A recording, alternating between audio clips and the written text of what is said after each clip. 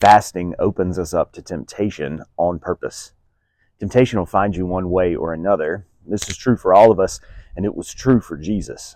As Matthew describes the temptation of Christ, first the tempter came to Jesus in the wilderness and offered him food.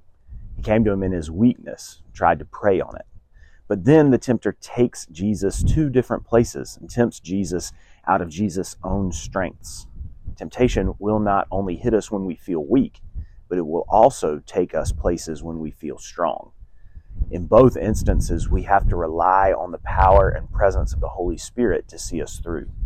Just as the tempter comes and takes Jesus places, the Holy Spirit has also come and taken Jesus places in this section of Matthew's Gospel, including into the wilderness to be tempted.